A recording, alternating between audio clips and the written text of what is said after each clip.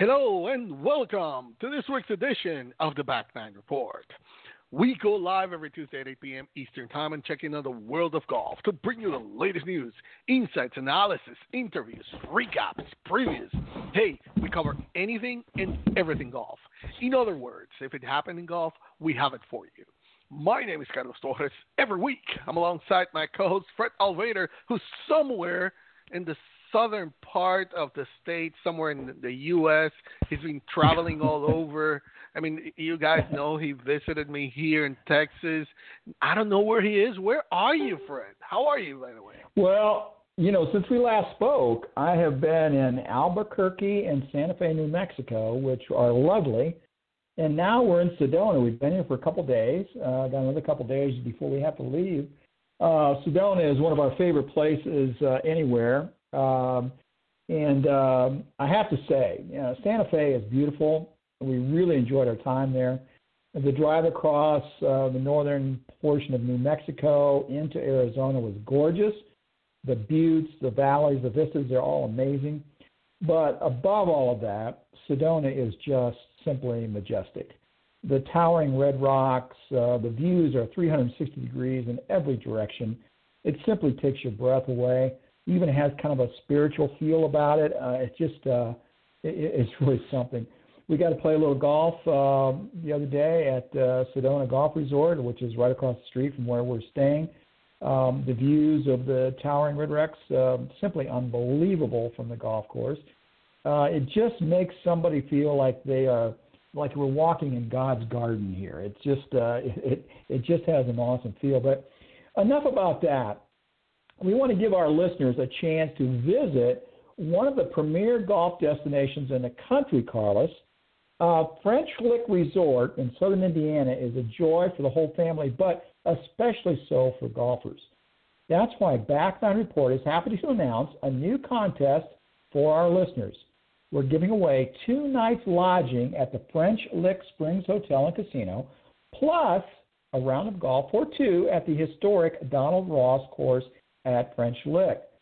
The Ross course first opened for play in 1917, and a scant 7 years later, Walter Hagen won the 1924 PGA Championship there. It has hosted a multitude of other big tournaments since then. It annually hosts the senior LPGA Championship, and it has been internationally acclaimed for sure. The contest is easy to enter. Simply visit OhioGolfJournal.com. Click on the link just below the headline pictures at the top of the page. Enter your contact information. You'll be entered to win this outstanding trip to one of the best golf resorts in the country. Remember, visit OhioGolfJournal.com. Click on the Register Now button right below Jack Nicklaus's picture. Carlos, we got a lot of golf to talk about tonight, as always. There was some very serious golf last weekend. The top stories for tonight: Adam Scott was the last man standing in the carnage at Riviera on Sunday to win in L.A. over a very, very strong field. Inbee Park, well, it didn't take her very long. She won in Australia. I guess she was serious when she said she wanted to get back to the Olympics. Scott Perel won the Champions Tour, but Bernhard Langer was right there, wasn't too far away. Plus, there's a WGC event in Mexico this week, but many of the big names aren't even bothering to jump in the private jet and fly down there and pick up their guaranteed money. So we're going to talk about what's going on with that. Carlos, we got a lot of golf to talk about, so let's get to it. Let's go. We definitely have a lot to talk about. Hopefully we can fit it in this show. But, hey, let's start with the weekend backspin. Every week we recap the weekend's action, and we're going to start with the big tournament that happened on the PGA Tour. And Adam Scott won his 14th PGA Tour title and now has returned to the world's top 10. He took a 2-stroke victory there at Genesis Invitational. He began that day, the Sunday, tied for the lead. He was playing with Rory McIlroy and Matt Kuchar, but he had a final round of 70, which is a 1-under, good enough to win at 11 under par. He beat Matt Kuchar, Sung Kang, and Scott Brown by 2, and McIlroy tied for 5th along with Hideki Matsuyama, Bryson DeChambeau, Max Homa, and Joel Damon. Adams, one under par, included what was a double bogey on the fifth, which was the hole where Rory McIlroy's challenge faded when he did a triple bogey 7. Then McIlroy bogeyed the next. A what? A triple bogey 7. A pro had a triple bogey? That can't happen. And not only that, it was the world's number 1 player. Rory McIlroy did a triple bogey. I mean, I do a triple bogey now, and too. I say like, no, it was no, it was the fifth is a par 4. Yeah, isn't it a par 4? No, the par 5. He hit his third shot. He airmailed the green with a wedge. Right, but it was he did a 7, so it was a par 4. Okay, all right, you're right. Yeah. But then the 5 was a par 4. It just got away from him. Man, it took off. Oh yeah, I don't know what happened to him there, but now I feel good. I can do triple bogey, no problem. I mean, the world number 1 in the does it. I can do it too. Then, but that wasn't only a thing. Afterwards, he bogeyed the next, and then that was when Adams got birdie and surged to the lead, and that was it. I mean, Rory, at least for him, he will be spending one more week at top of the official World Golf ranking. So now he will be equaling Nick Faldo's record of 97 weeks as world number 1. So officially tied for 3rd on the longest time atop the world rankings. He has now opened 2020 with a T3 at the Farmers Insurance Open, now a T5 at the Genesis. But back to Adam Scott. I mean, he turns 40 this year. And he said on a conference afterwards, he revealed that he still believes, actually, that his best years could still be ahead of him. He said that after playing so many years, he still feels like better than ever. And now 14 PGA Tour titles ahead, is back inside the world's top 10 for the first time since May 2017. And definitely last year we talked about Adam Scott, like returning to that form that saw him reach the world number 1, and he's been very consistent, and definitely I would believe it, the way that he's playing, that his best years could still be ahead of him. He also had to be adapting to the new putter. We remember with the change, it seems like it's really making good for him, the change of the putter. Anyway, on the leaderboard, those top 10 were Adam Scott first at 11 under, tie for second, Sung Kang, Matt Kuchar, and Scott Brown. Then tie for fifth were Rory McIlroy, Hideki Matsuyama, Joel Damon, Max Homa, and Bryson DeChambeau. But, Fred, it was all about Adam Scott and those nasty conditions on Sunday. He was the one to survive the carnage, like you said. Well, this event really had the feel of a major tournament. Matter of fact, the field this week is going to be much better than the field next week for a WGC event. You had all the big names. 19 of the top 25 in the world were there. I think 9 of the top 10. So, I mean, it was really a tremendous field. And then, to me, though, one of the big things is that Riviera just kind of slapped the USGA and the R&A right in the face and said, you know, we don't need long golf courses. You don't need to regulate clubs. You don't need to regulate the ball. We've got a golf course. We can build a golf course here that challenges the best and doesn't have to be 7,400 yards. It proved once again why it's such a great golf course. Tricky greens, tight fairways, kikuyu grass. You have to break down each hole like a par 3 and hit the spots, even in the fairway.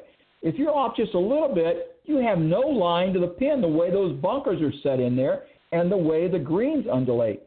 Plus, your upcoming putt, if you don't hit it in the right spot, you may be impossible to even get close. Did you see the putt that Rory had on the one day? I think maybe it was Friday or Saturday. I can't remember which one. But that the green with the bunker in the middle, he was on the front right portion of the green, and the pin was kind of in the back, more to the center. He had to putt up and around that bunker and hit the slope just right. Now, he did it. It was an amazing putt. He ended up about 6 inches from the hole. But most people would probably maybe 4-putt that putt. I mean, it was unbelievable. Well, Sunday was a particularly difficult day at Riviera. The scoring was high. The greens were rock hard. Just enough wind swirling around the canyon that Riviera sits into keep the players guessing. Carlos, you talked about Adam Scott and reaching a peak. Last year, if you remember, playing at Torrey Pines at the early part of the season last year, he was striking the ball immaculately. I mean, he was just, every shot was right on the money. His putting let him down, and that's been the key since they went away from the anchored putter.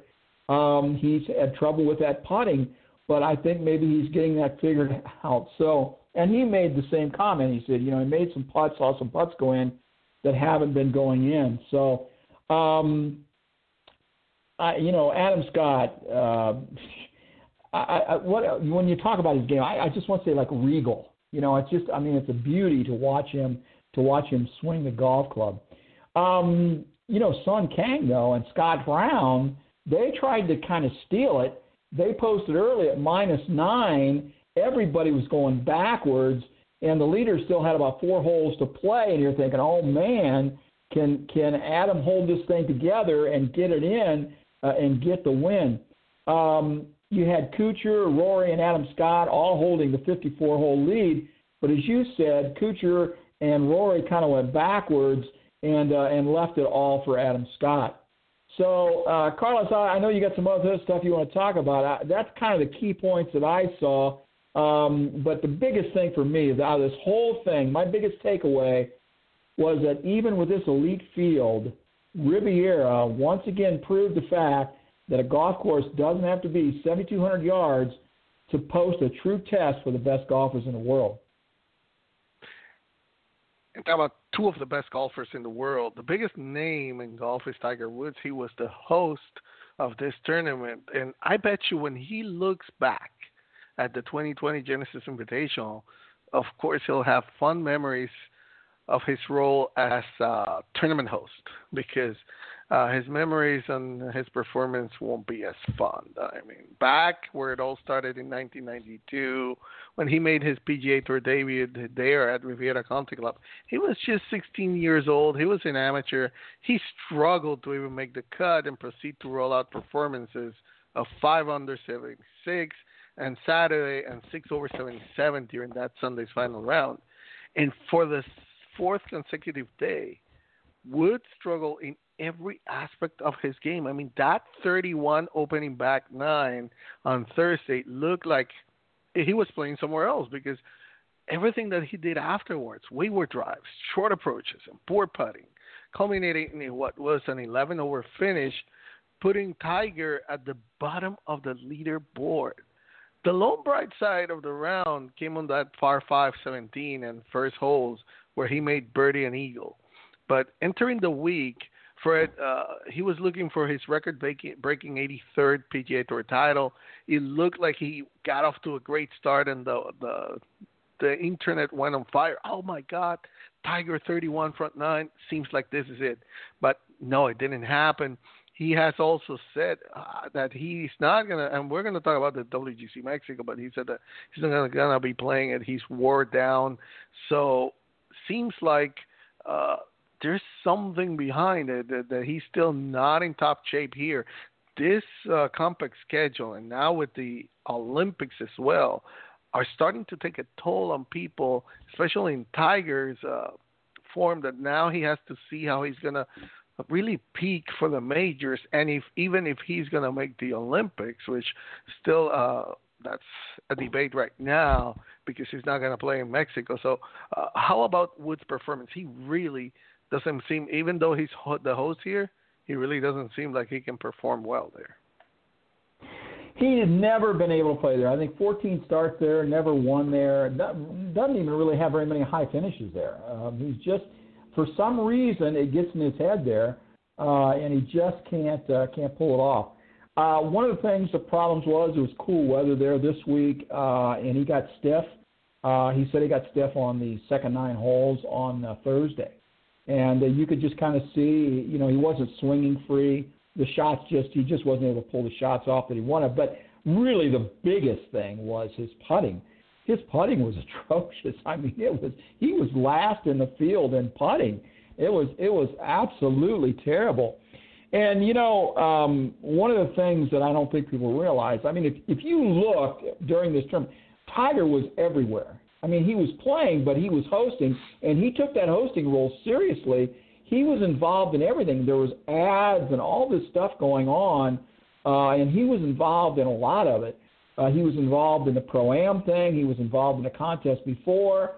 So that's a lot of stuff for him, with his health and things that he deals with. So I don't think maybe he was able to prepare and get ready, and he says, he has to get up like 4 hours before and work out and get all loose and all that kind of thing.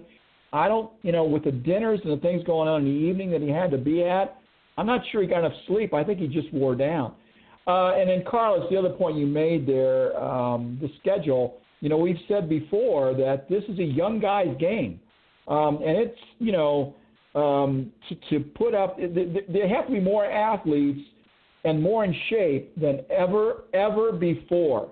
You can't have the Tim Herons of the world out there, that are 80 pounds overweight anymore. It ain't going to happen. You watch these guys; they are all in shape. I mean, they have to be because of the grind and the grueling schedule. And I think it was just a little bit too much for Tiger last week, and I think it really showed up in his putting. Oh, definitely. And another player that we have to talk about is, of course, Brooks Koepka, who was the former number one that lost that to Rory McIlroy.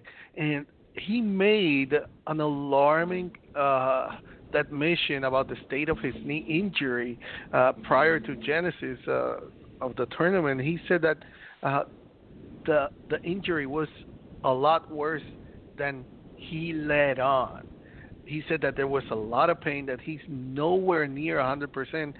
But worse than that, to me, Fred, he said, I don't know if my knee will ever be 100%. He said that it's just one of those things where he's just trying every day. And then he said that on Monday was the most pain that he's had since he tore it. That's not good. I mean, he has to either stop and do something about it. For someone who has already gone through a wrist injury, we remember what that was like. I mean, this is not ideal for him. Of course, I mean, when he returned from that wrist injury, all he did was defend his title at the U.S. Open, and won the PGA Championship a few months later.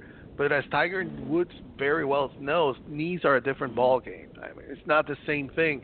It'll be interesting, Fred, to see how Koepka will handle the pain as this, again, coming to the scheduling, a compact schedule, even now more with the Olympics coming. How is he going to handle the pain? Is he going to take some time off? It's really, really worrisome to see that he's still in pain, he's not 100%, and he's even doubting that he will be again 100%. Yeah, they had the media day for the PGA Championship up at Harding Park on Monday, and he was at a presser there, and I read through that today. He said that the knee is getting better. The problem is walking downhill. He has to be very careful still with that. And he did admit at the Genesis that it was much worse or much severe than he let on. But he's not playing this week in Mexico. He said he's not anywhere near 100%, but he said by the time the PGA rolls around, he will be. So I don't know what that means for the Masters. I don't know what that means for the TPC, for the players at TPC. But he said by that time he's going to be as good as he's going to get. But evidently it's a little bit of a concern. He said it's not kind of like the other injury where once he could go, he could just go. He spent a lot of time in rehab with that. But he said it is a concern, but he said at this other press conference that he'll be ready to go by the time the summer rolls around. All right, let's close this one, and now let's move on to the LPGA. And Inbee Park began that ISPS Honda Women's Australian Open with a hole out for eagle from the fairway on the opening hole. I was like, wow, could such a dream start be a sign of what's to come? You can never tell by watching Inbee, of course. Drop in at any moment of a round, and it's impossible to tell if she's setting a course record or if she's really missing the cut because she's never either too high, never too low, which is a trait that her peers have long admired. That coolness that she has all around. I mean, plenty of friends came out after she won the Australian Open. She clinched it in a bubbly after that. She led by as many as 6 during what was a taxing final round. The victory ended a 2-year victory drought for her. And a look at the bigger picture shows an outcome that's classic Imbe. 1 week after the LPGA announced that the entire Asian swing was canceled, and we're going to be talking about this in a little while, due to the coronavirus, Imbe got down to business. She has said that she wants to make the 2020 Olympic team. So she said, I figures that she needs to win twice on the LPGA before the end of June if she wants to have a chance. So now that, look at this, it's 3 opportunities no longer available. So if she is to defend her gold medal, she had to put down the pedal, and she delivered. She secured her 20th title on the LPGA, that 3-stroke victory over Amy Olsen. She closed with a 74, and she called the conditions on the back 9 at the windy Adelaide brutal. Amy Olsen, who finished second at the 2018 Evian, is still searching for her first victory. She's been so close so many times. This one was just classic Imbe over her. Frances Perrine Delacour posted a career best, solo third at 10 under. 28 players right now have reached the 20-win milestone on the LPGA, and Imbe has become just the second South Korean player to get to 20. Of course, the top one is Sei-Ri Pak with 25. But while Park has been long one of the greatest putters in golf, she was really struggling on the greens in recent years, which was really maybe the reason. Of course, we know she went through some injuries that she had to struggle with, but her putting was not up to vintage Imbe. But in Australia, that was her. This 2-week stretch marked the first time that Parker has competed in Australia in 6 years, because she typically starts the season later in the year but pushed up the timeline due to her Olympic goals. The Aussie Open right now has become her 4th tournament of the season.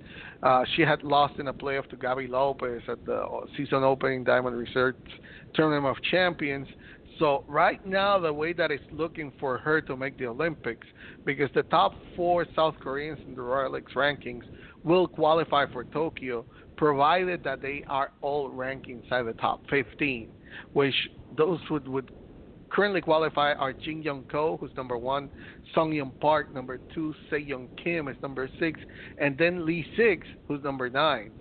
Imbe entered the Australian Open at 17 in the Rolex rankings. Right now, she has moved up, but she's still not under those top 4.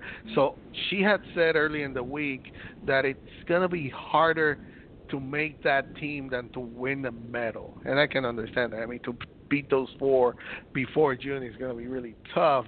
But, Fred, we can never count out Imbe Park. When she sets her goals in something, she really goes after. Yeah, even though she was over par on Sunday, she still got the win in Australia. Royal Adelaide is a relatively short course that demands precision, and, of course, Imbe is very precise. And she usually is a great putter, and as you mentioned, she's kind of struggled with that the last 2 years. But she said, it was great. She was making putts that she hasn't made lately, and that gave her a really good feeling and the feeling that she could win. It didn't take long. She said she wants to make the Olympics. Well, it didn't take long for her to start winning. And evidently she's got her mind set on this thing. The Koreans could have 2 teams in the Olympics. I mean, that's not a problem. There's so much great talent there. So she started to post top 10s. Now she's winning immediately. She's after just so early, she's already won over $300,000. She's just doing fantastic. Moved from 17 to 11 in the world already. So my only questions are, Carlos, how many majors do we think we're going to see her win this year? You talk about her making the team. Don't you think if she wins the A&E Inspiration along with this, that'll be enough to get her up there, and then she plays, a couple more top tens or just plays solid, she should make the team. She should, and like I said, she needs to at least win one more time. The problem is that those four that are ahead of her can also win. So like Im Young Ko, Sung Young Park, Se Young Kim, and Lee Six, all four can win as well. So she needs some help. It's not like she has everything, like saying, okay, I'll win another one. She will definitely jump into the top 10, possibly passing Lee Six and becoming that top four. But we have to see what they do. It's not like she controls her fate going into it, but at least we're seeing her vintage Inbay Park, solid golf all around, precise, being a good putter again. I wouldn't count her out of any tournament going forward. And the question is for those young players that are ahead of her, maybe not so much for Sung Young Park, but for Im Young Ko, Se Young Kim, and Lee Six, that they know how competitive the South Koreans are. Will they feel the pressure from Inbay Park coming after them? How will they handle that pressure? That is the question for them, because we know that Inbay is focused. She's solid. She's going for it. She's laser focused right now. I wouldn't count her out. Now, how are those four gonna answer that back? That's what I want to see, how it's gonna play out before June. That's a really good point. She can play really well, but it's also a factor of one or two of the top four now start playing poorly and fall down a little bit, and she'll go around them. Carlos, I wouldn't bet against seeing her winning two majors this year and jumping back to number one. That is not out of the realm of possibility. That would not surprise me at all. But enough about Indy. Amy Olsen was pretty happy with her runner-up this time. Her last runner-up finish came in the 2018 Evian when she had the lead and lost it. This week she came in the Aussie Women's Open off two missed cuts, was only looking for consistency and improvement.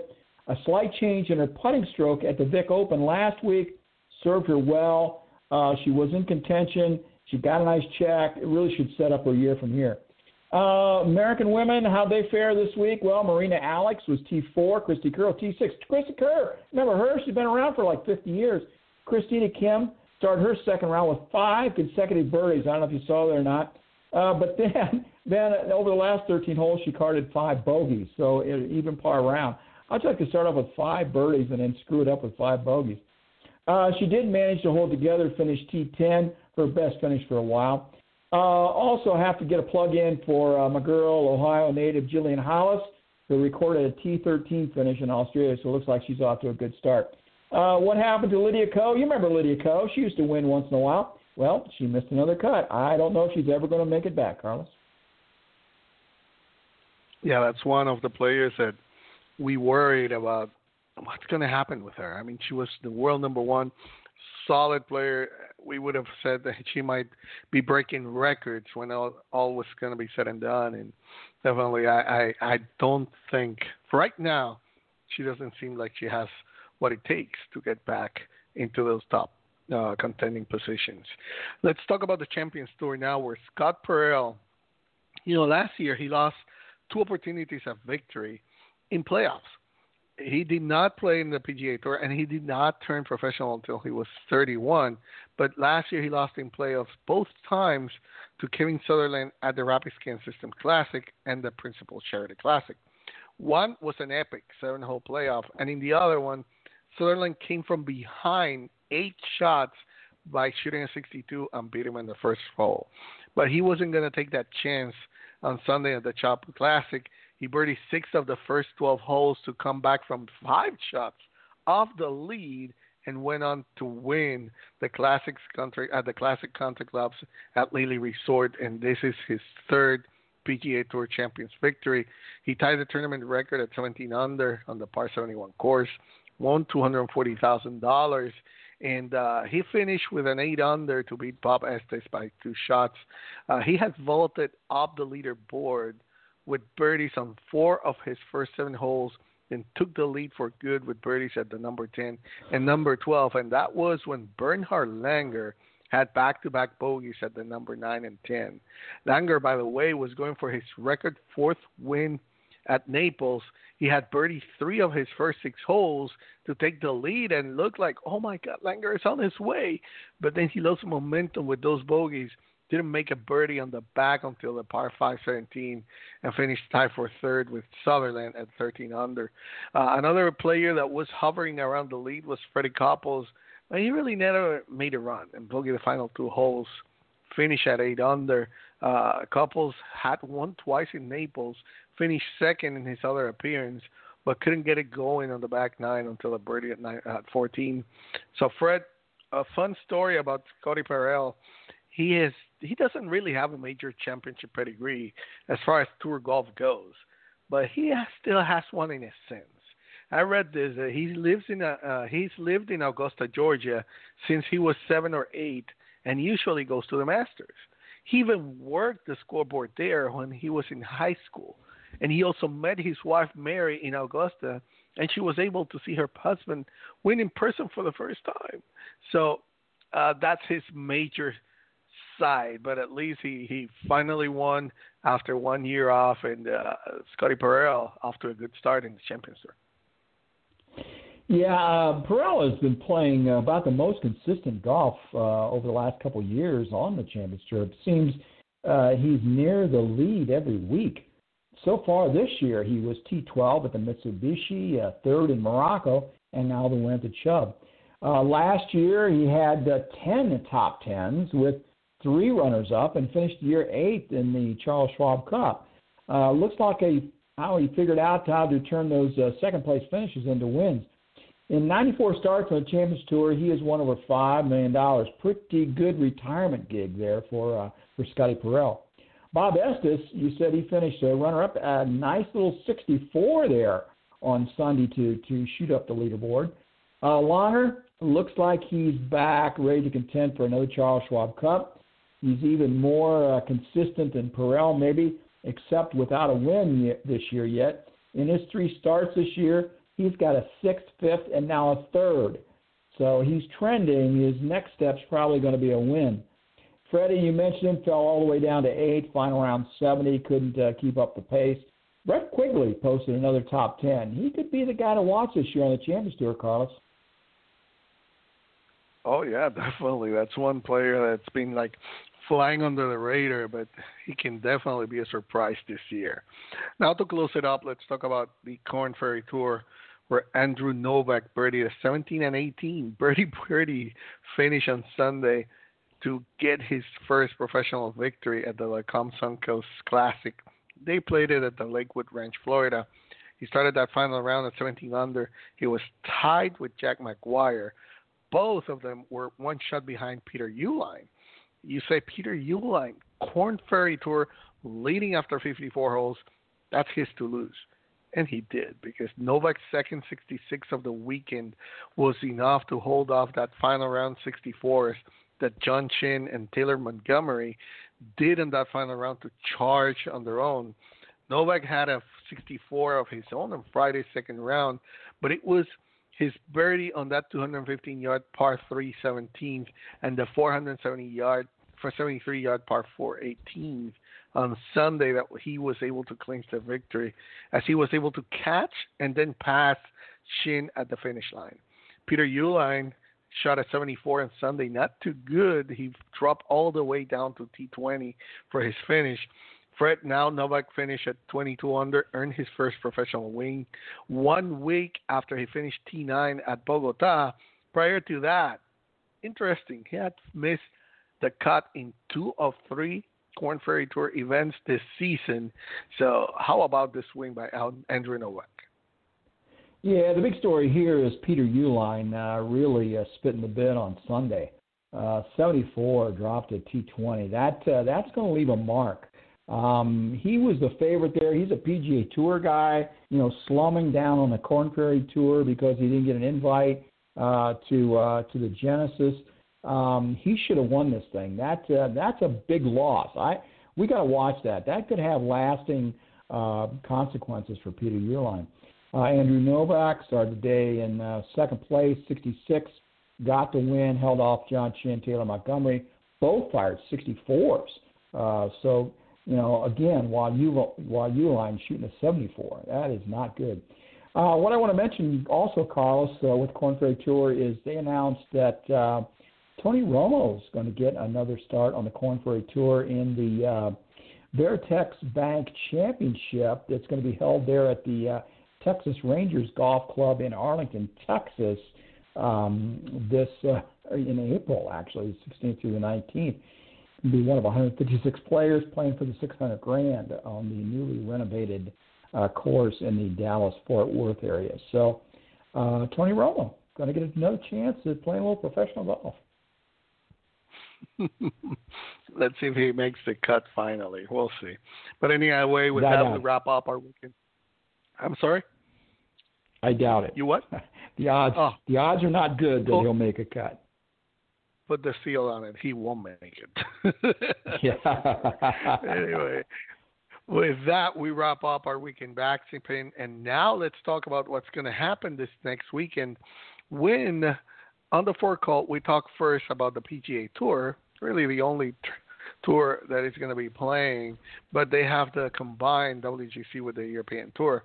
So the much-loved WGC Mexico Championship is going to return to our screens this week, and as always with World Golf Championships, a stellar field has been assembled. I mean, players teeing it up at the Chapultepec Golf Club vying for the lion's share of the $10.5 million purse include world number 1, Rory McIlroy, number 3, John Ram, and the defending champion, Dustin Johnson. However, something that can't really be ignored is the number of big-name stars choosing to skip the event. Tiger Woods is missing, nowhere to be found. Brooks Koepka, he's not there. Justin Rose, Ricky Fowler, Jason Day, and Henrik Stenson. Oh, by the way, Patrick Cantley's not there, but he's out injured. It's a great chance for players to bank those much-needed Ryder Cup, official World Golf Ranking, and Olympic points. One thing that perhaps they don't need is the money. I mean, evidence the fact that they're skipping a no-cut event that last year offered $1.745 million to the winner and over $48,000 to the last place finisher. Woods, of course, it will be missed in Mexico this week at an event that has really captured the hearts of the golf fans since the tournament moved there from Doral. Let's hope this week's event can still be an entertaining one, which it surely will be with the likes of Rory, DJ Ram, and Justin Thomas in town. I'll be looking for John Ram, who has a chance to usurp McIlroy at the top of the rankings if he wins. But also McIlroy has a couple of points to prove after those 2 close calls in his first 2 starts this year. He also finished runner-up to DJ here in 2019. Fred, the new schedule changes that were brought in last year have seen wholesale changes to how players plan their years. And with the Olympics this year, we continue to say players are having to be more brutal with it than ever. So it looks like the WGC Mexico may have bared the brunt of what is going to be a very busy 2020, or is it some other reason why they're skipping this big pay tournament? I think you've hit the nail on the head, Carlos. And you make a really good point, the compressed schedule for sure. But the other part of that is that the guys have really responded to Tiger and the Genesis Open. For him to get that many guys to come there and play last week in L.A., you can say, well, Riviera is a great track and they all love it. Yeah. L.A. is a great city. Everybody loves to go to L.A. No, not everybody loves to go to L.A. But if Tiger Woods calls you up and say, hey, I'd love to have you come and play in the Genesis Championship in L.A., those guys are going to go. And that's exactly what's happening. And like you say now with the compressed schedule, they got to take some time off somewhere. And who wants to go to Mexico and play? They don't need the money. We talked about that at the end of last year. The money is just like monopoly money. It's ridiculous. And so even though they can go and finish last and get, $100,000 or whatever, they're not going to bother. They just don't need it. Doesn't mean that much to them. So it's a combination of things, Carlos. But the compressed schedule is kind of at the heart of it. You mentioned Rory. Remember last year, Rory got off to that great start. What do you have, like 8 top 10s or something before he won the Players? So this is not unusual. I mean, it's kind of like business as normal for Rory right at the minute, posting top 10s. He keeps putting himself in position. He's going to win. And as you mentioned, Carlos, the big story this week are the guys that aren't there, and we already talked about that. Without Brooks, without Ricky, without Tiger, without Rose, without Jason Day, without Stenson. They still got great guys. Dustin Johnson is defending. You've got maybe another little storyline that, hey, can Abraham Answer, who played so well in the President's Cup, could this be his week to win a big one at home in Mexico? That's kind of the thing that I'm seeing. The other part of that is Dustin Johnson has not won since he won here last year. He has at least one win on the PGA Tour every year. Now he's got a lot of year left, although I think the season is getting close to half over. So he's got at least one win every year since he joined the Tour in 2008. He has a total of 20 wins. As soon as he gets 15 seasons in, which he needs a couple more years, he's going to be awarded a lifetime membership. But there's not a lot to talk about at this event, but the main storyline is the guys that aren't there, Carlos, and why they're not there. Definitely, and the other storyline to remember, John Ram wins, and he has a good chance to become the world number one for the first time in his career. Now, let's talk about the other tournament that's going to be this weekend, also on the PGA Tour. It's the opposite field, because with many of the top golfers in Mexico at the WGC, the alternate field of up-and-comers is going to be led by Victor Hovland at the 2020 Puerto Rico Open at Cocoa Beach and Golf and Country Club. New this season was a reduction in field size for alternate field to just 120 golfers. As a result, just 8 golfers cracked the field through the beyond 150 category. There were 25 golfers from this category in last year's Puerto Rico Open field. Well, this more efficient field is good for gamers and viewers because a much larger percentage of the field really has a legitimate chance to contend this week. The cuts made expectations should line up with last week's Genesis Invitational, since it's another 120-man field with top 65 and ties playing through the weekend. Now, the week's winner will not receive an invitation to the 2020 Masters Tournament, but let me tell you one thing that you may not know about the Puerto Rico Open. I can tell you because that was my home, and I used to win there, and I have played there at that Cocoa Beach and Golf and Country Club. It's a 7,506-yard long tournament.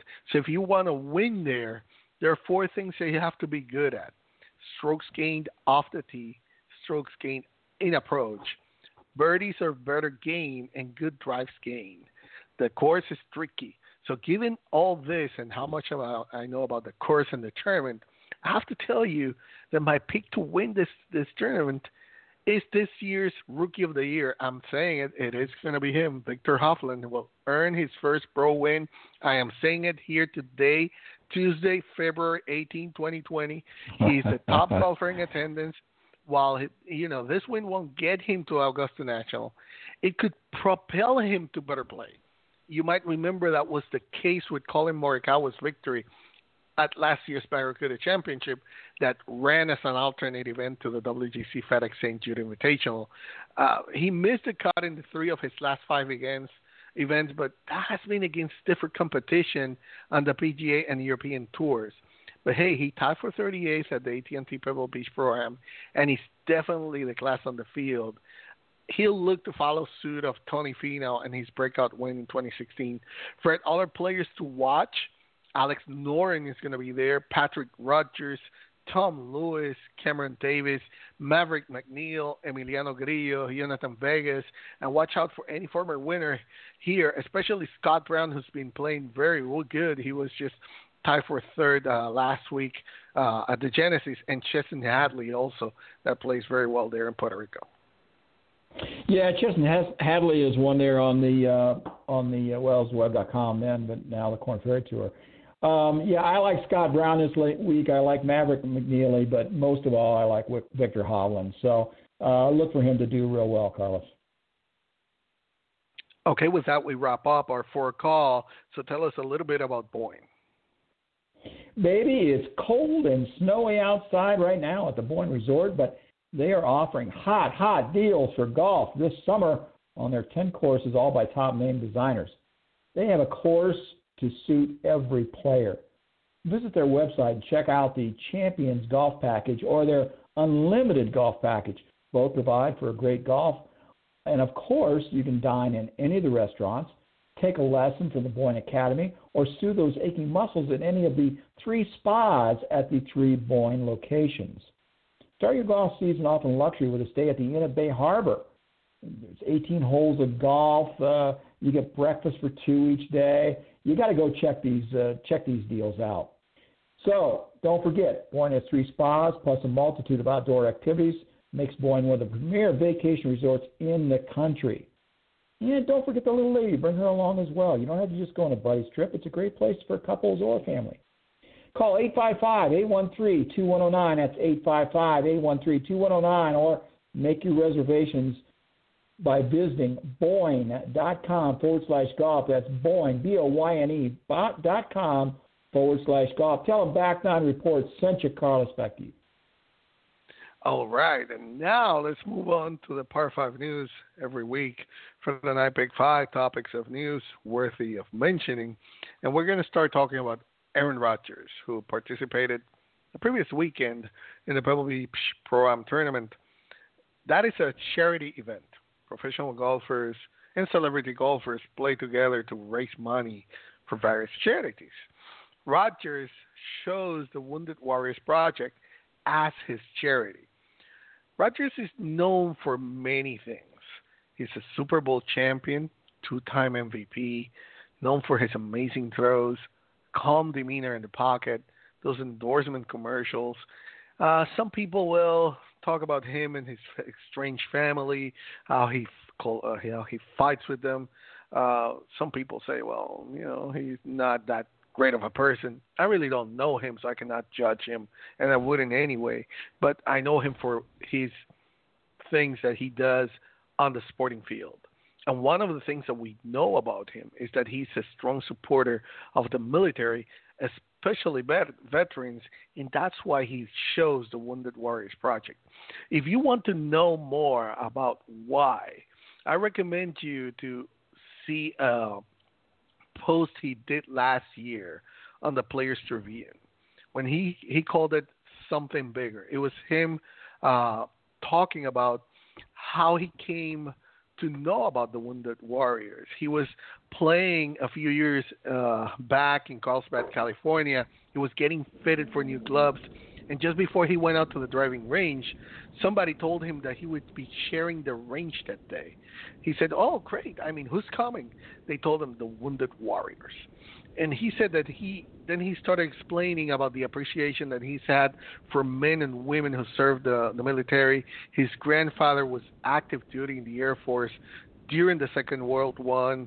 His plane was shut down. He came home after he was a prisoner of war for 9 months and came home with a Purple Heart and a Silver Star.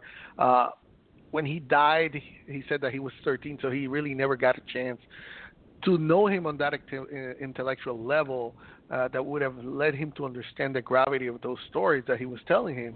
But it really led him for knowing, as far as he can remember, to earn that appreciation for the military.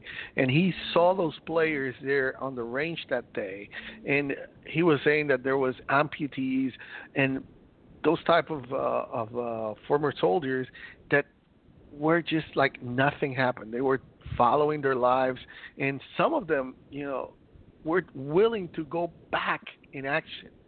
So it really developed that feeling for respect for the military.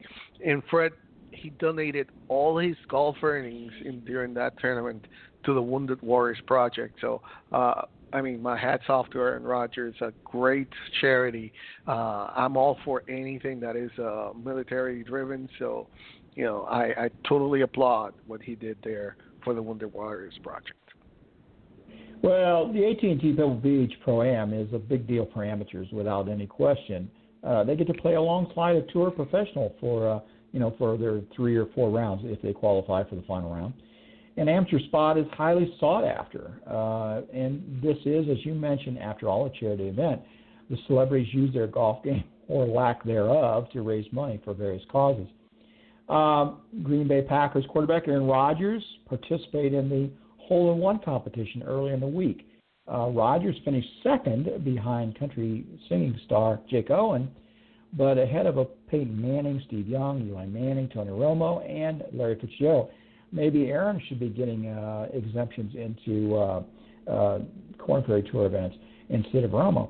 The runner-up earned him $20,000, which he promptly donated to the Wounded Warrior Project. And so the Wounded Warrior Project, the Folds of Honor, they're both doing great work for military veterans and their families. The Wounded Warrior Project helps veteran U.S. military personnel that need additional medical attention or other help. Their mission is to provide for veterans who incurred a physical or mental injury, illness, or wound while serving in the military on or after September 11, 2001. So, like you, Carlos, we applaud Aaron Rodgers for this great donation. I know he can afford it, but nonetheless, it's great. Just applaud him for doing that. Most definitely. Hey, now let's talk about Tommy Two Gloves Gainey. You know what? He won't be facing jail time for that recent solicitation arrest after agreeing instead to serve 11 months of probation. You might remember, and we talked about this, and it's widely known, that he was arrested in December, charged with a first-degree misdemeanor for soliciting a prostitute. That was part of a massive prostitution sting in Florida. They dubbed it Operation Santa Naughty List. That led to more than 120 arrests. He was caught on a video. You can say this anywhere on the internet. He was agreeing to pay an undercover cop $60 for sex. According to Golf Digest, in his report, Gainey won't serve any time behind bars, but will take a human trafficking class, serve 100 hours of community service, and pay fines and fees totaling $6,218 with 60 cents in addition to his probation term. Now, that's not all, Fred. Upon completion, prosecutors will drop the first-degree misdemeanor charge and potentially end his probation early. So I think he got lucky, Tommy Two Gloves. What you think, Fred? Well, yeah, it was a sting operation. So, of all the things in the world that are bad and terrible, he's not hurting anybody. I guess human trafficking is an issue in these things, and that's why they're doing all this. So, and I'm sure the fine's heard, and the 11 months probation's a bother, and going to the human trafficking class and serving 100 hours of community service, and all that's well and good and good for him. Jails are full. They don't need to be sending Tommy Gainey to jail. But way worse than all this stuff was the consequences that he probably realized when he had to explain all this to his wife and kids at the end of last year, right before Christmas. So I don't envy him that in any way, shape, or form. So he'll be glad to pay the fines and do the time, and he won't want to go through that explaining deal again, I'm sure, to his family, Carlos. Yeah, I think that was the worst part of it. I mean, your wife finds out about this. How you face that? Your wife and kids saw you, and then you're gonna have to say, "Well, honey, I wanted to pay $60." I'm not even gonna go into it. It's just we better not go there. No. I can't even imagine. I prefer. I would prefer guys put me in jail. I cannot go back to my wife and explain this. No way. You might want to fear for your life. I've met your wife, so you might want to fear for your life if you do something like that. That's what I tell you, guys. I belong in jail. No, sir, you can go home. No. You don't understand. I need the jail. Throw I me need in there. protection. Protected custody. There you go. Anyway, let's close it there. Let's move on now to some good news. And this one I am actually posting. I'm gonna send my wife via email. Exactly. She must know, and every wife out there should know, and every husband as well. I mean, what better thing than to both play together? Playing a round of golf at least once a month, or preferably weekly if you can. You know what? It's going to lower your risk of early death. Playing once a month can lower the risk of death among older adults. That is according to preliminary research presented at the American Stroke Association International Stroke Conference in LA. The study was conducted by Zinat Qureshi Stroke Institute and claims that a few rounds can offer lots of health benefits like reducing stress and regular exercise. There were 5,900 participants in that study with an average age of 72. Some 384 people regularly played. So during the follow-up, researchers found that there was no difference in the rates of heart attacks or strokes between regular golfers and non-golfers. But however, when the death rate was compared, golfers had a 9% lower rate compared to a 24%. That's almost 3 times less. So the big guy there was, his name is Dr. Adnan Qureshi. He was the lead author and executive director and professor of neurology at the University of Missouri in Columbia. He said, and I'm going to quote him because I don't want to misquote him. This is very important. Regular exercise, exposure to a less polluted environment, and social interactions provided by golf are all positive for health.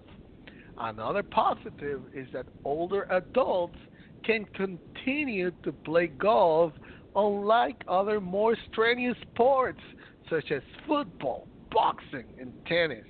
Additional positive aspects are stress relief and relaxation, which golf appears better suited than other sports. End of quote. I think we can drop the mic right there. We got a winner. That's it. The guy. Well, you got to said. You got to sell that one to your wife again, Carlos, so you can get out to the golf course a little bit more. Hey, what's better than a doctor saying that? Yeah, I know. Golf is good for your health. They've confirmed it. There's a study now. You can see, unless, I'm going to put a caveat on it, unless you're struck with a 9-iron by your wife for playing around too much, maybe not even playing golf, maybe playing around other things too much, kind of like, Fred, but I have a caveat to your caveat. Because that could be a good thing. Because you can start running, which really exercises you. Your heart rate will go up. So it's a good thing as also. So, there's a caveat to it. Yeah, the numbers are there according to this guy. 9.8 only had heart attacks versus 24.6 of the non-golfers. So, and then 8.1% had strokes of the golfers versus 15.1 of the non-golfers. So double for non-golfing. So the data is all well and good, but if you're a hacker like me whose blood pressure drastically increases after a poorly hit iron shot, missed 5-footer for par, or an unusually bad day on the golf course, I would argue that the chances of stroke or heart attack are greatly increased, Carlos. If you survive after that, your heart is stronger, so don't worry about it. Is that it? It's kind of like where you're working that muscle? Okay. Yeah. Remember, the heart is a muscle, so that's how it works. I mean, the more stress you put into it, the stronger it'll get. So, but really, what I don't understand, you know what it is, that despite, and this is, of course, and we've talked about this before, the National Golf Foundation said that there's 25 million Americans playing golf right now. So, but despite that and the opportunity for regular exercise that our sport promotes, the U.S. Department of Health still does not consider golf to be worthy enough of a place on the government's list of sports that qualify as a legitimate way to work out. Come on, people. I need that. That's the final nail in the coffin to really make this a good article. But anyway, that's one of those things that's one of those things that Fit America keeps lobbying for. To get golf memberships and all these kind of things as a deduction, as kind of like a fitness kind of thing for a medical exemption. And you're exactly right. It's not on the list. Yeah, we have to lobby for that. But anyway, Fred, Jeff Shackelford said has some interesting insight, like you said, onto the new TV contracts that the PGA Tour is working. And the interesting thing is that apparently sources are saying that the PGA Tour wants to be the one that handles the operation and production of the TV product. So the networks will retain production independence with the final product, along with familiar voices producing announcers, graphics, replay, and other extras beyond the world feed that they will be providing. So that way, the PGA Tour will control really all that live streaming presentation, which is one of the things that people often criticize and attribute it as underproduced. They will be like, okay, here's your product. You can comment on it. You can have everything that you want, but I'm going to control what is going to come out. They know what they want to produce. They know what they want to present. So it's going to be a key. I think this is the reason why it's taking a little bit longer, because PGA Tour, NBC, Golf Channel, and CBS have always been the ones producing the content, controlling all the operation.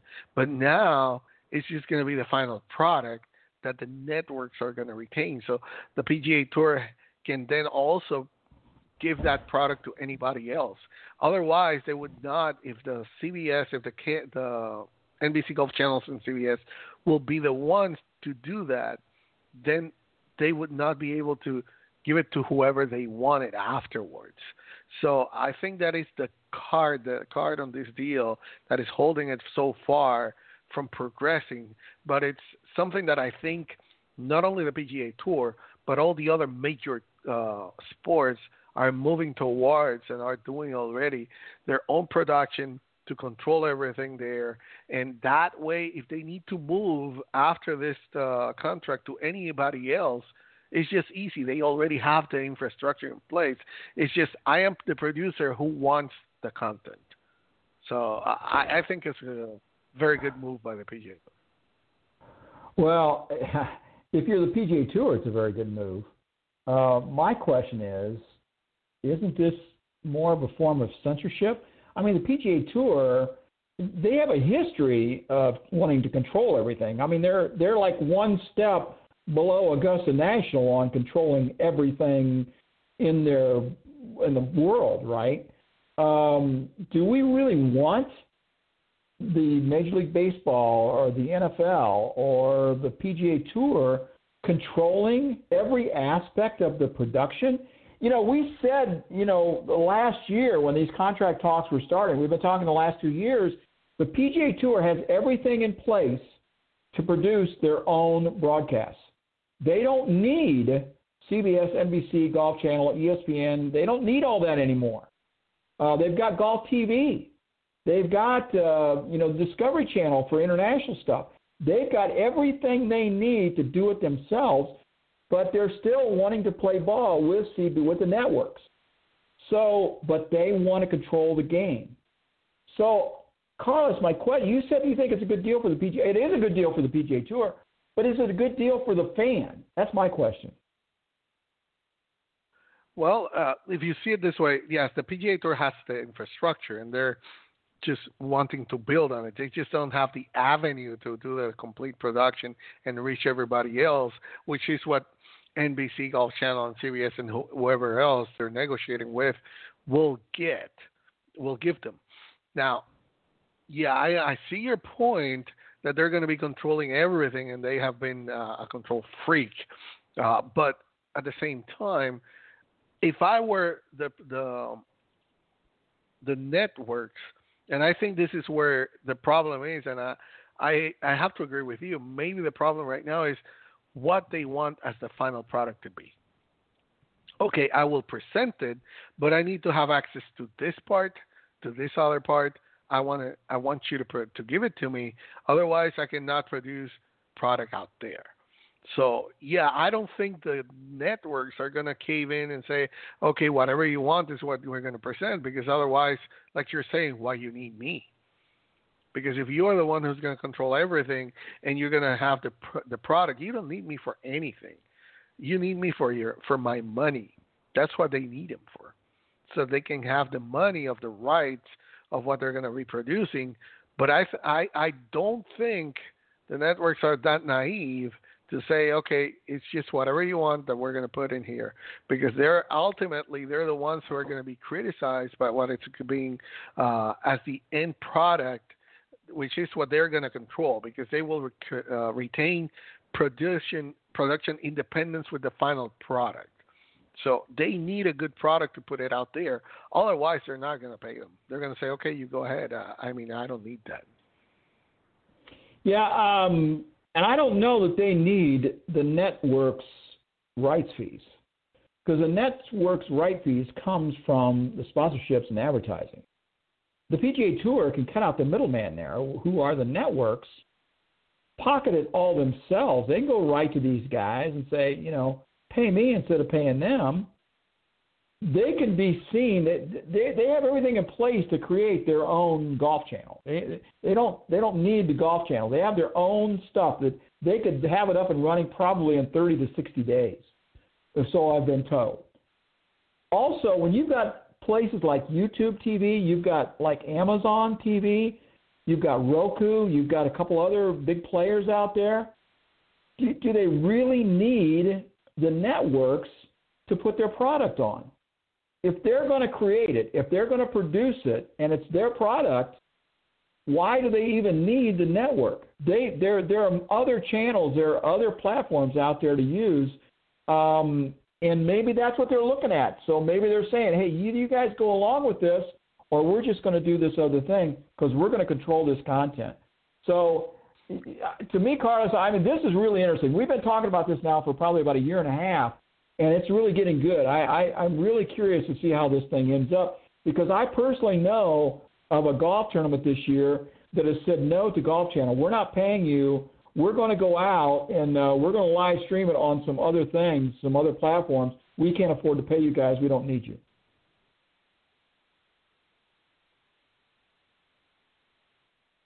You there, Carlos? Are you on mute?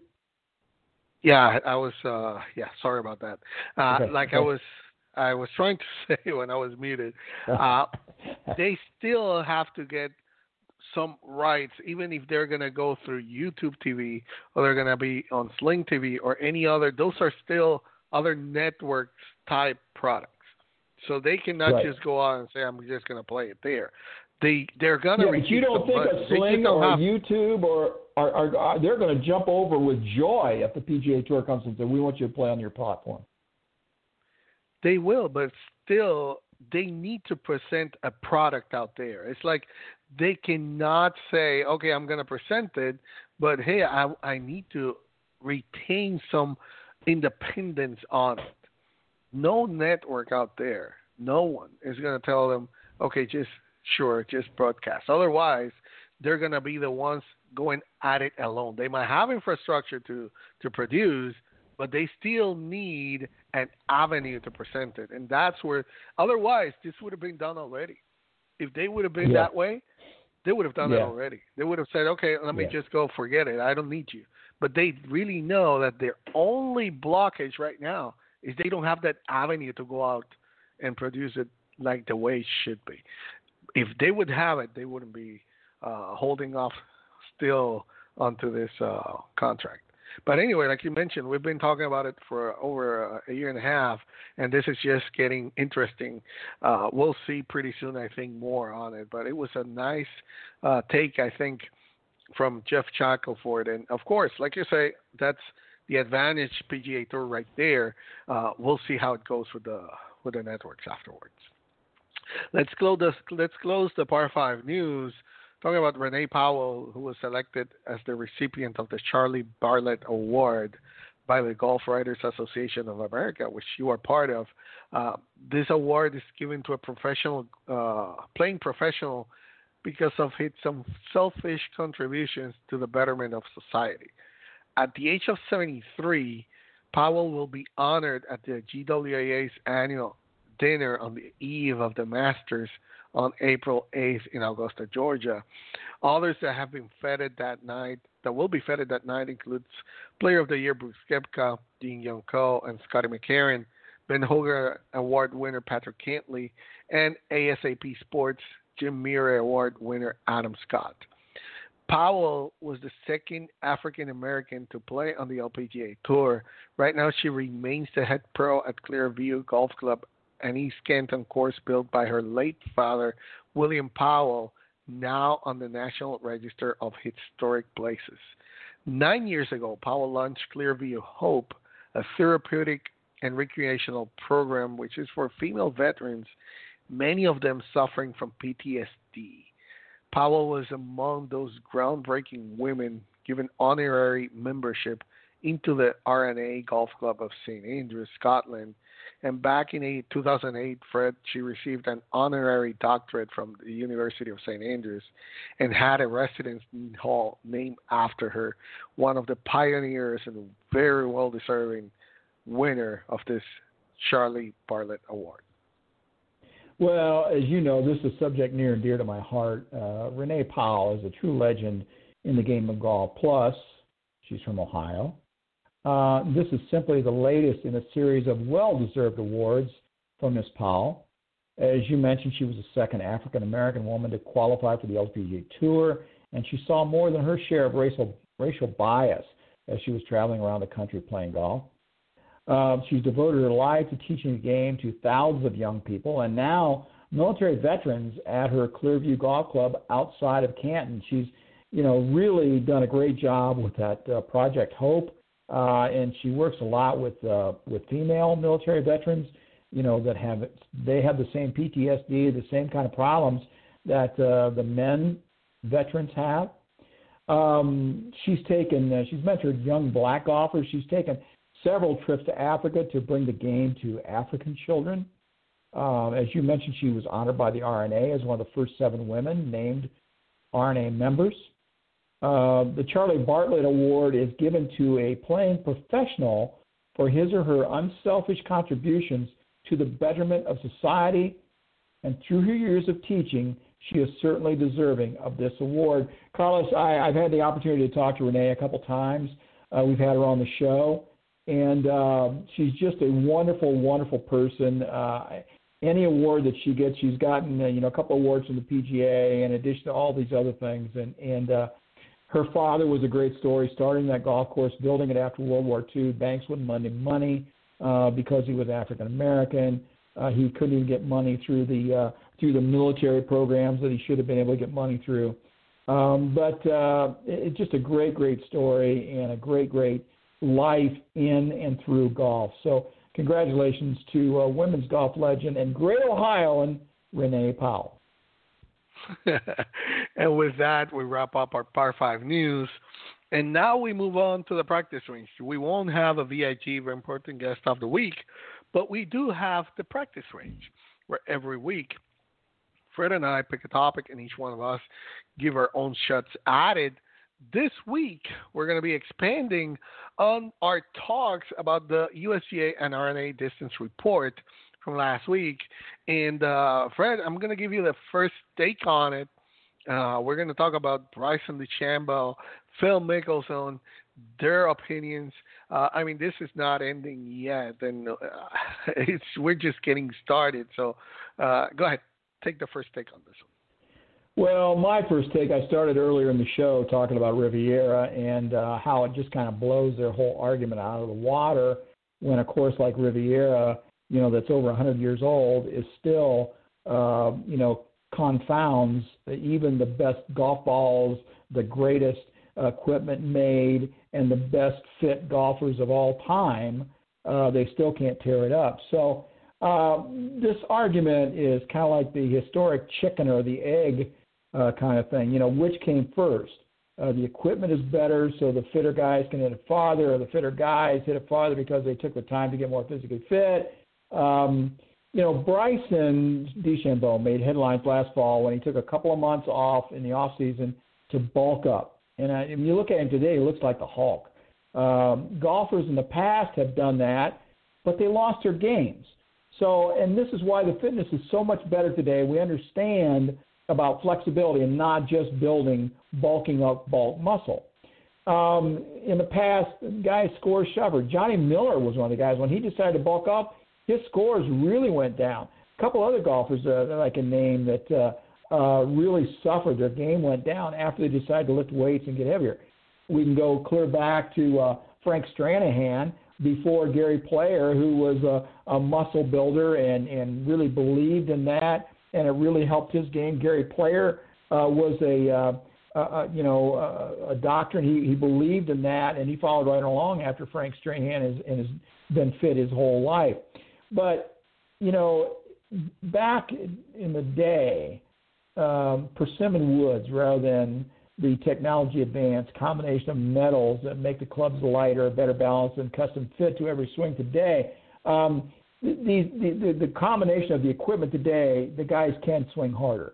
My point is with persimmon woods, you had to be a little more careful. I mean, Jack Nicklaus used to swing like at 80% of his ability just because he had to. The ball came off those woods different, and the ball was different back then. It moved a lot more left and right. It didn't go nearly as straight as it goes today. So, and Phil Mickelson is truly he's a child of distance. He wants to hit bombs, and Phil said, you look at what Bryson has done, getting in the gym, getting after it, lifting weights, hitting bombs. Now you're trying to talk about rolling it back because he's made himself a better athlete.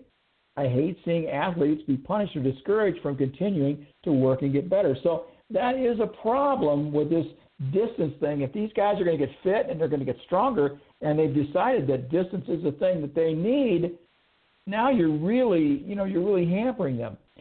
So I don't know, Carlos. I guess I have more questions. And the thing that set this all off is DeChambeau made a statement in a tweet. He said, we're going to see the game be more like a Happy Gilmore setting, where guys just hit it far and hit it up by the green and just chip it on or putt, and that's all there is. But I don't know if that's going to be the case. And golf courses, of course, make the difference, tell the tale. Like I say, I just keep going back to Riviera. We saw last week there are a couple other golf courses, Muirfield Village, Harbor Town. They're tighter tracks. You can't bomb it there. You have to play it in certain spots. So, Carlos, the key points here in this, I guess, is Bryson's off-season workout where he bulked up. He is leading the tour in drives over 315 yards, so it is working for him. There are different courses that maybe take distance away a little bit already.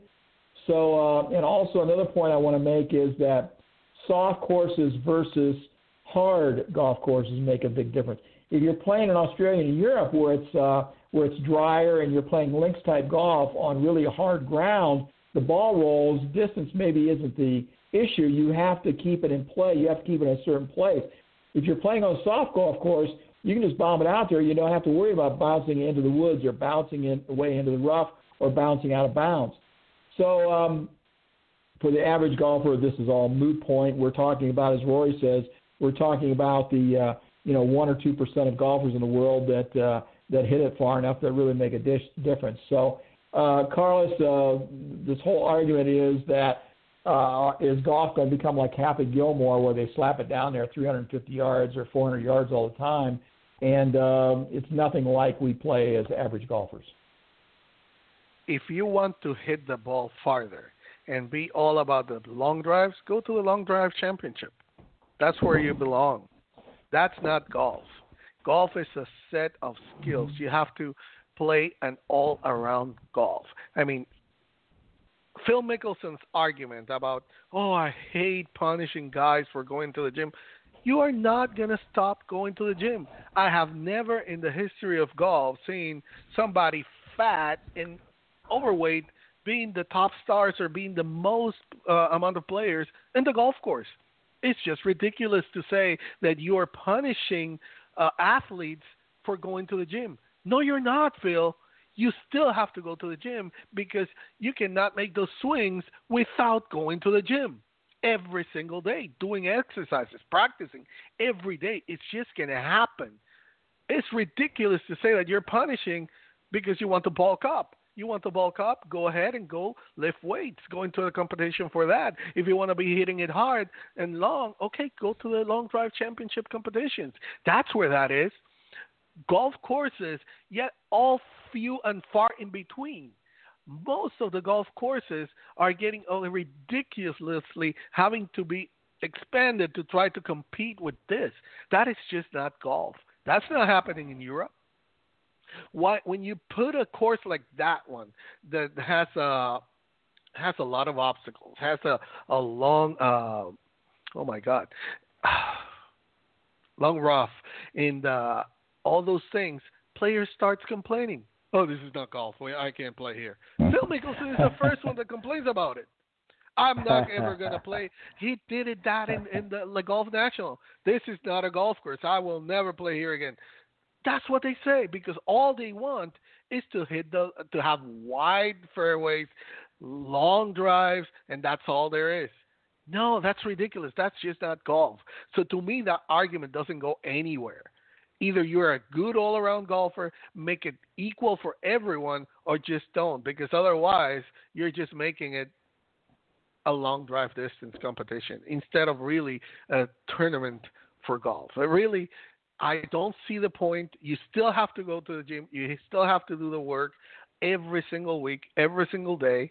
So, Phil, it's not about punishing anyone. You still have to go. So I don't see it. They have to control this. Otherwise, that is why golf is really losing interest. I'm not going to go there if I have to hit it that far as people are trying to do. No, I want to have equal way of competing with everybody. And that is the only way to do it is just shortening the ball. That's the way to do it. Well, I think you and the USGA and the R&A pretty much agree that that's probably what's going to happen.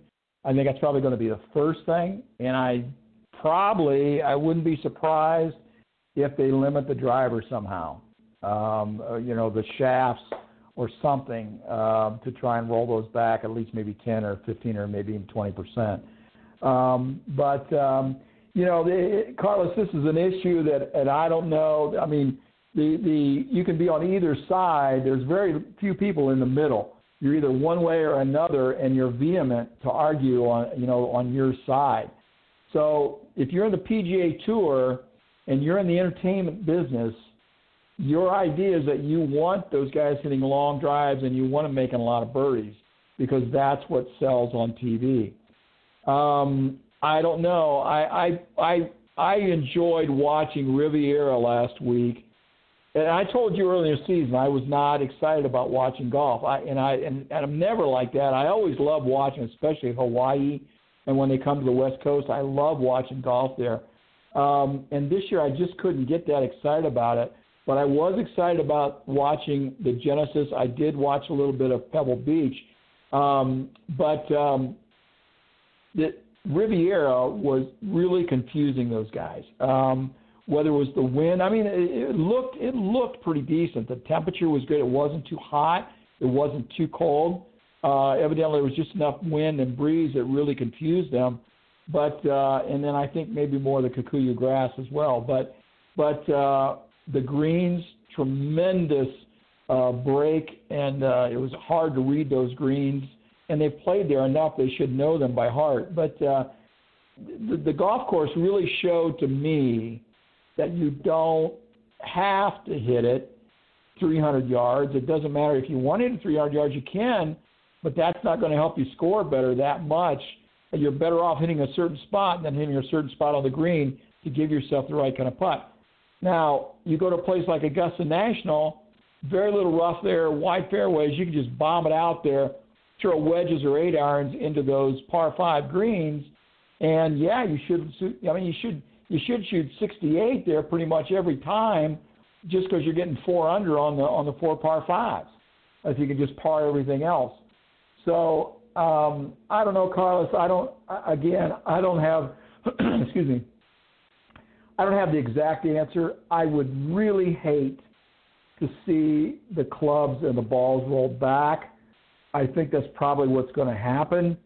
But it's fun to watch all these arguments one way or another for sure. Yeah, I really don't think they're going to keep it as it is. I totally agree. I think that, yeah, both arguments, both sides. But the thing is that if you have courses like Riviera all over, then perfect. Yeah. But you don't. Yeah. And that is the issue here. Not all courses are like that. So that's the thing.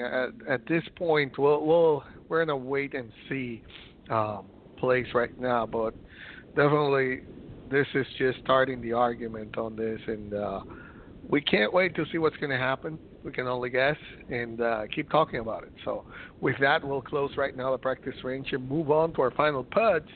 I'm going to talk about the Maybank Championship that was due to take place at the Sahuana Golf and Country Club in Kuala Lumpur in Malaysia, April 16, 19, 2020, and the Volvo China Open that was scheduled for April 23rd to 26th, which was actually next weekend at the Kingston Golf Club in Shenzhen, have been both postponed due to the outbreak of the coronavirus.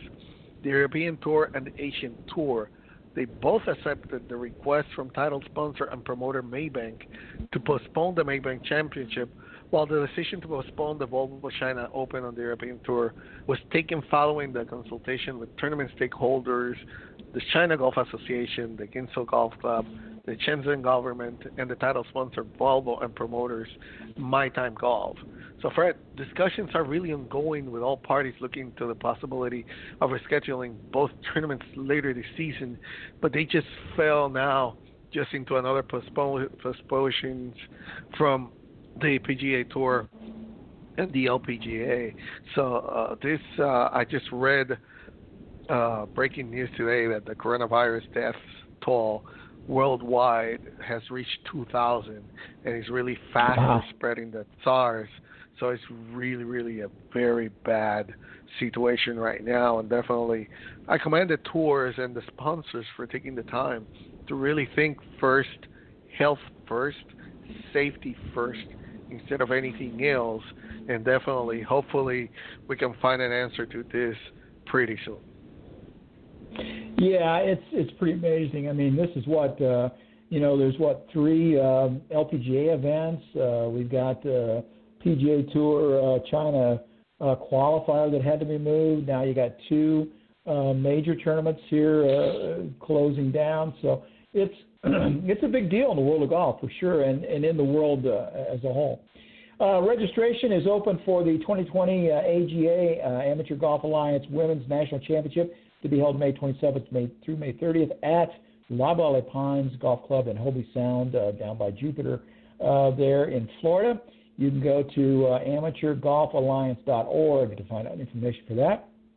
Bill Murray and his brothers have a Caddyshack tournament, and this is the 20th anniversary for that. And you can win a chance to caddy for Bill Murray in the event. So you can caddy for Bill. You can attend the post-tournament concert, attend the pairings party. You get a caddy bib, really cool caddy bib, and all that stuff. You get round-trip airfare to St. Augustine, Florida for you and a guest, hotel accommodation. So a lot of good stuff for this. Go to Murray Bros, BROS Golf.com. That's Murray Bros, BROS Golf.com. Check that out. Sign up for it. It's a good deal. You got to make a donation. to enter, but then they use the money for great stuff. I want to mention that golf legend Mickey Wright died this week. She was long regarded as having one of the best swings ever in golf, and I don't know if you watched any YouTube of it, but it was a thing of beauty. Plus, she put together a pretty good career on the LPGA Tour. In fact, one could argue that she may have surpassed Tiger and Jordan Spieth as having the best year ever as far as the major championships. Good friend Jeff Newman proposed this today. If you assign each finish in a major championship a rating of 1 point, Tiger's best calendar year, now I'm not talking about the Tiger Slam where it rolled over in 2001, but his best calendar year of majors happened twice. 2000, where he finished 5th in the Masters and then won the other 3, so he had a total of 8 points. In 2005, he finished 1, 2, 1, and then T4. So again, that's 8 points. Jordan Spieth matched that in 2015 when he won the Masters, won the U.S. Open, was T4 at the PGA, and then T4 at the Open Championship and runner-up at the PGA. So that was 8 points. Nikki, in her best year, in 1961, she won the U.S. Women's Open. She won the LPGA Championship. She won the Western, which was a major back then, 61. It's been replaced by the Nabisco and the ANA today. And then she was third at the title holders, which was a total of 6 points for 4 major championships. So she beat the boys by 2 points. So R.I.P., rest in peace, Mrs. Wright. You were one of the best ever, no matter what anybody says. Carlos, I want to leave you with this. Don't forget to enter the French Lit giveaway. Visit OhioGolfJournal.com. Click on the link. Check out our videos at back9report.com and on Roku at Back9Report TV. The Toledo Golf Show is this weekend, so stop by the Arthur Hills Golf Trail booth. Say hi. I'll be looking for you. I'm out, Carlos. Well, Back Niners, that wraps up another week of the Back Nine Report. Thank you for listening. It's always our pleasure to bring you the latest on the world of golf. Don't forget to join us again next Tuesday at 8 p.m. Eastern Time here on Blog Talk Radio. Or if you missed it, check it out on iTunes or tune in, also on Roku TV. If you haven't done so, follow the show on Twitter. Our ID is at Back9Report with the number 9 in the middle. My name is Carlos Torres. Along with Fred Elvader, we wish you to be happy, be blessed, and enjoy the great game of golf. Happy golfing, everybody. Good night, everybody.